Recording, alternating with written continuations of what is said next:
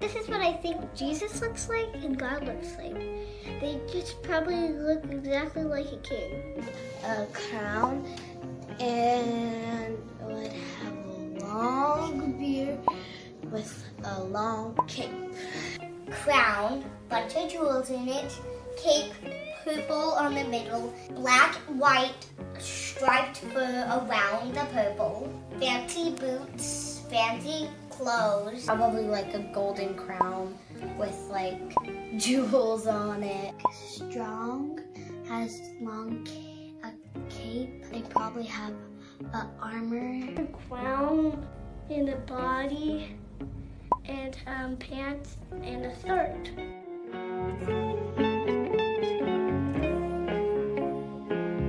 He would say thank you a lot, very politely. Oh no, we're about to be attacked. Send out this group to this side and now to that side.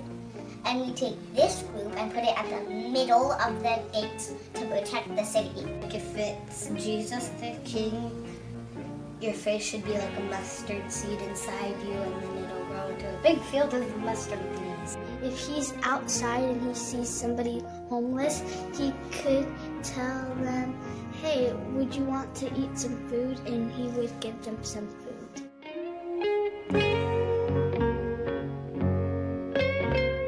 I would just be walking, and then I'm like, I'm home. Would I bring it into the palace? Inside my bicycle. I would have a magical key that could float in the air and unlock the door so I can open it. It would have an automatic gate. Eye scan. Just I scan my eye and walk in normally. Walk in like I walk. Like I'm just taking a walk.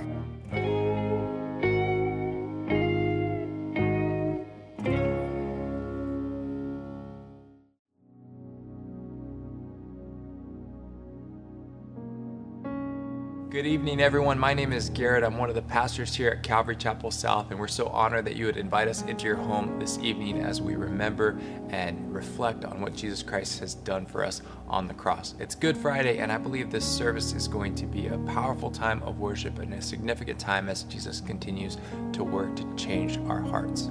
So a few things that you can do to sort of set the environment for our time this evening. If you haven't already, gather anybody that might be watching in the same household together in one room. And then we'd recommend that you put this up on your largest screen as you watch. And then if you'd like, perhaps dim the lights, maybe light a candle, anything that you could do to sort of zero in, eliminate distractions, and focus your attention tonight on what Jesus has done for us. Now, towards the end of our service, we're going to have a time of communion. So you're going to want to gather some elements that will symbolize for us tonight the body and the blood of Jesus, the bread and the cup. My favorite movies are those true life stories, dramas that talk about someone's life and what they've gone through. And there are no better true life stories than the ones we find in the Bible.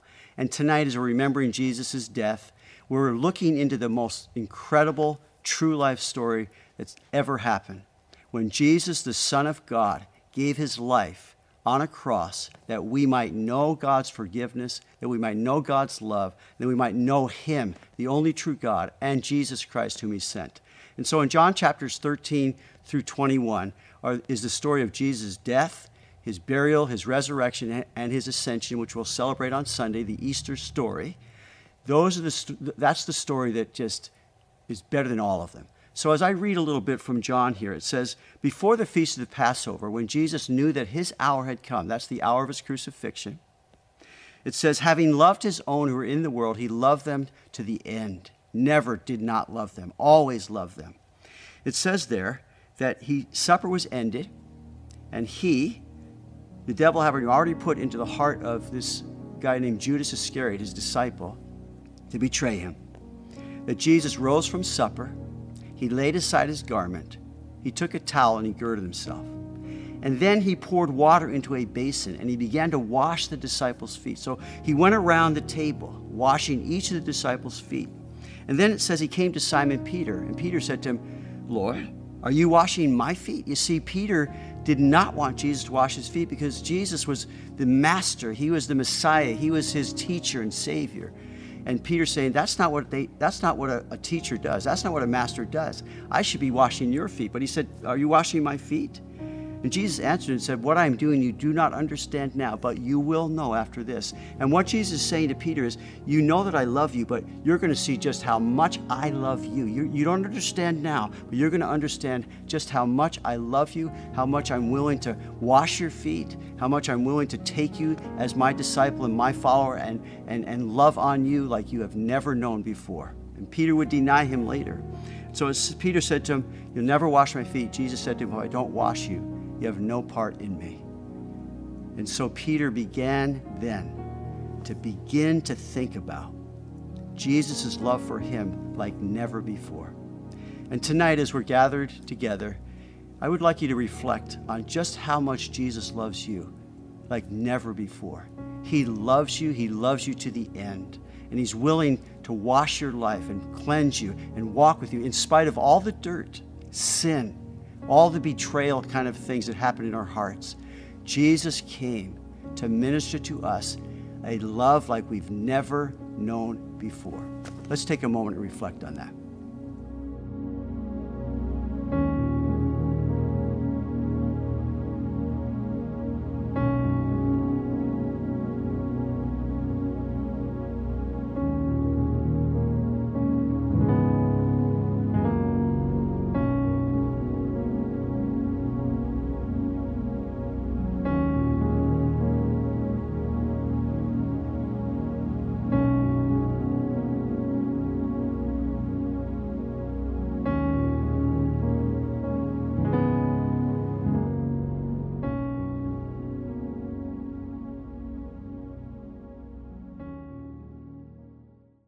So as we continue just to reflect on God's love for us, as you look at John 13 through 21, chapters 13 all the way through chapter 17 are Jesus praying for his disciples, Jesus teaching his disciples about relationship with him like a vine and branches. He's talking about how the devil was out to get them, and he just ministers to his disciples through those chapters, his love for them, his protection of them. He's praying for them. And then in John chapter 17, he has what's called the high priestly prayer, which leads us into chapter 18. And as we read chapter 18, it says, when Jesus had spoken these words, he had just got done praying, he went out with his disciples over the brook Kidron, where there was a garden, which he and his disciples entered. And Judas, who betrayed him, also knew the place, for Jesus often met there with his disciples. So this is a common place where Jesus was with Judas and his others, where they would meet, he would teach them, they'd pray together. It says, then Judas, having received a detachment of troops and officers of the chief priests and Pharisees, he came to the garden, this is Judas, it says there, with lanterns, torches, and weapons. And Jesus, therefore, knowing all things that would come upon him, Jesus knew what he was facing. He knew that they were going to be taking him to arrest him. He knew that he would be crucified. He knew all the pain that lay before him right there. Knowing all things that would come upon him, I just find this so deep. It says he went forward. He didn't back up. He didn't run away. He went forward and said to them, whom are you seeking? They answered and said, Jesus of Nazareth. Jesus said to them, I am he. And Judas, who betrayed him, stood with them. Now, when he said, I am he, that whole contingent of soldiers fell back. Then Jesus asked them again, whom are you seeking? And they said to him, Jesus of Nazareth. Jesus said, I've told you that I am he. Therefore, if you seek me, let these go their way, that the saying might be fulfilled which Jesus spoke. Of those whom you gave me, I've lost none. Faithful. Then Simon Peter drew a sword. This is Simon Peter. He loves Jesus. He's very sincere in his love. He draws a sword and he strikes the high priest's servant. He cuts off his right ear. So Jesus said to Peter, put your sword into the sheath. Shall I not drink the cup which my Father has given me? And again, Jesus, knowing all things that would come upon him, he went forward. He knew just exactly what he was facing. He went forward, and here he's saying the same thing to Peter. Put your sword into the sheath. Shall I not drink the cup which my Father has given me? And that cup is the crucifixion. That cup is him willingly surrendering his life to go through the agony of the crucifixion for you and for me. He surrendered his life willingly for you and for me. And so as Jesus is taken to Annas, and then they take him from Annas to Caiaphas, and then from Caiaphas to Pilate, and through the whole time, that he's being tried there, mocked, ridiculed, and everyone going out, crucify him, crucify him. Releasing Barabbas, crucify him, crucify him. During that time, Peter is denying Jesus 3 times. And that final time when he denied, he said, I don't even know him. Then it says immediately the rooster crowed. And Jesus, knowing these things would happen, told Peter the same thing. He said, you're going to deny me, even know me 3 times. That is a life of love that we have in knowing Jesus Christ. He loves us and willingly, knowingly surrendered his life into the hands of sinful men to be crucified for you and for me. Can we take a moment to think on those things?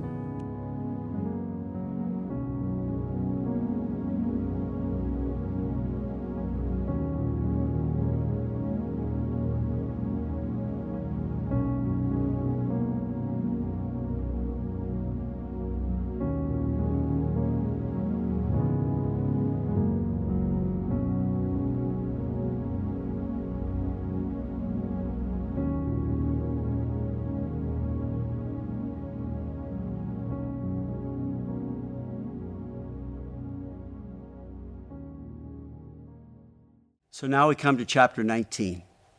Jesus has been tried. He's been sentenced now.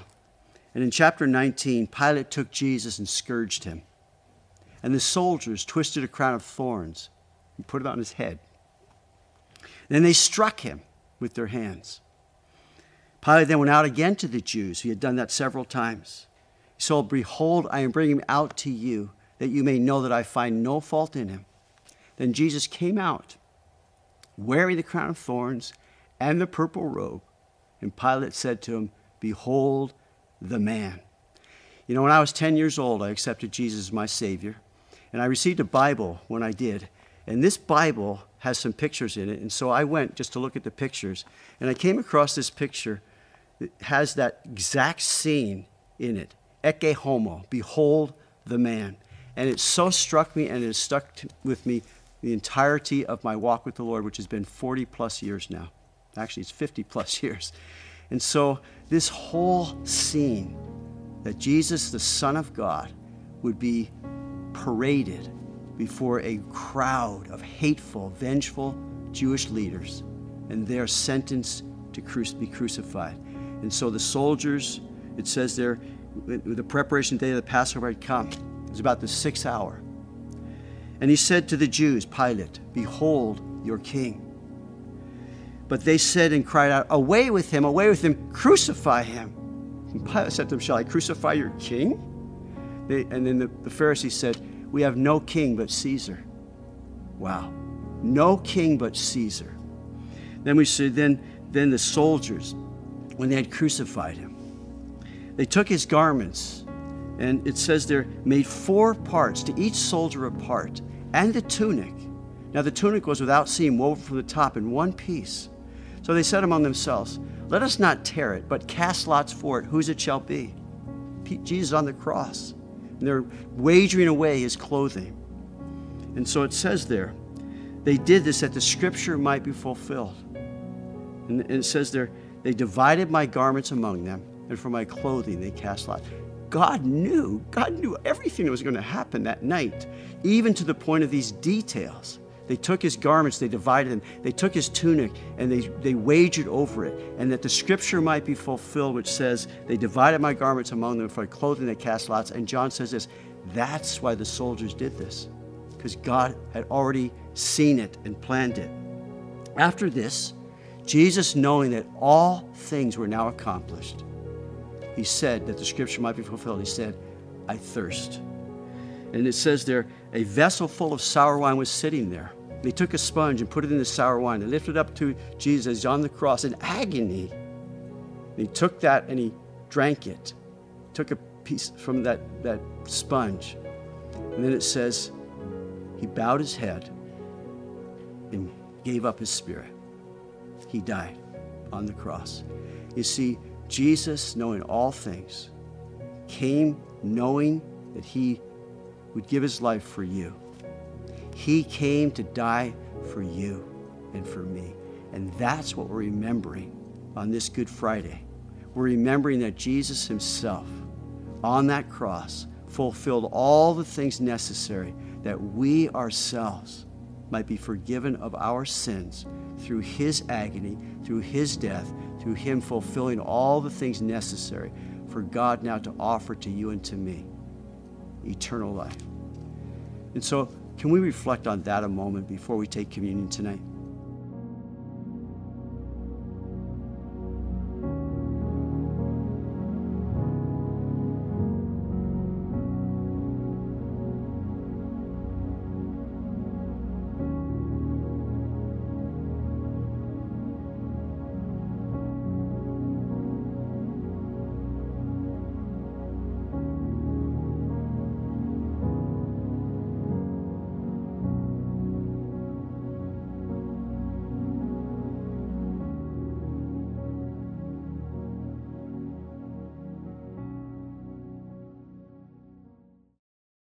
So as you hold the emblems, the bread represents the body of Jesus that was crucified for us, and the cup represents the blood of Jesus that was shed for us. And so as we're holding the emblems, we want to remember Jesus tonight. So Jesus, tonight we remember you. Remember your death. Remember what you did for us. And we say, thank you, Jesus, that you gave your body to be broken, crucified, that you shed your blood, that our sins might be forgiven once and for all. And so on that night that Jesus was betrayed, he took the bread. He said, this is my body that is broken for you. He said to his disciples and to us tonight, take of it. Receive what Jesus accomplished for us on the cross. Shall we take this together?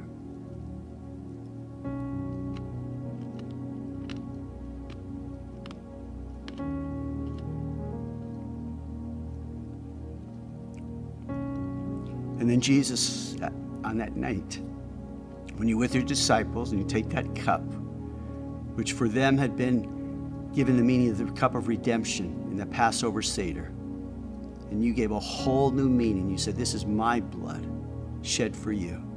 To your disciples, this is my blood shed for you. To us tonight, this is my blood shed for you. And how we thank you for this new covenant that you have established for us, you have solidified it, you signed and sealed it, that we may be saved by grace through faith in what you did in shedding your blood to pay the penalty for our sin once for all. And so we worship you, we thank you, and we take the cup together now in Jesus' name.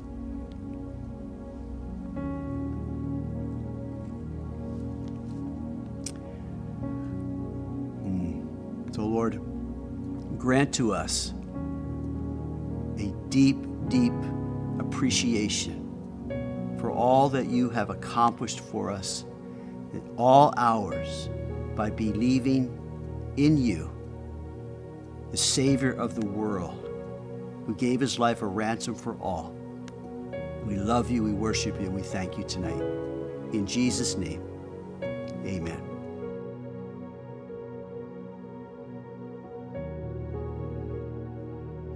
Hey, if you're listening tonight and maybe you don't know Jesus, or perhaps this is kind of the first time that you're beginning to understand who he really is and what he's truly done for you, well, I'd invite you tonight to respond through prayer with me. Would you pray with me now? Father, thank you for revealing yourself to me in a new way this evening. God, I understand that I'm a sinner, that my life is broken, and that because of that, there's a separation between you and me.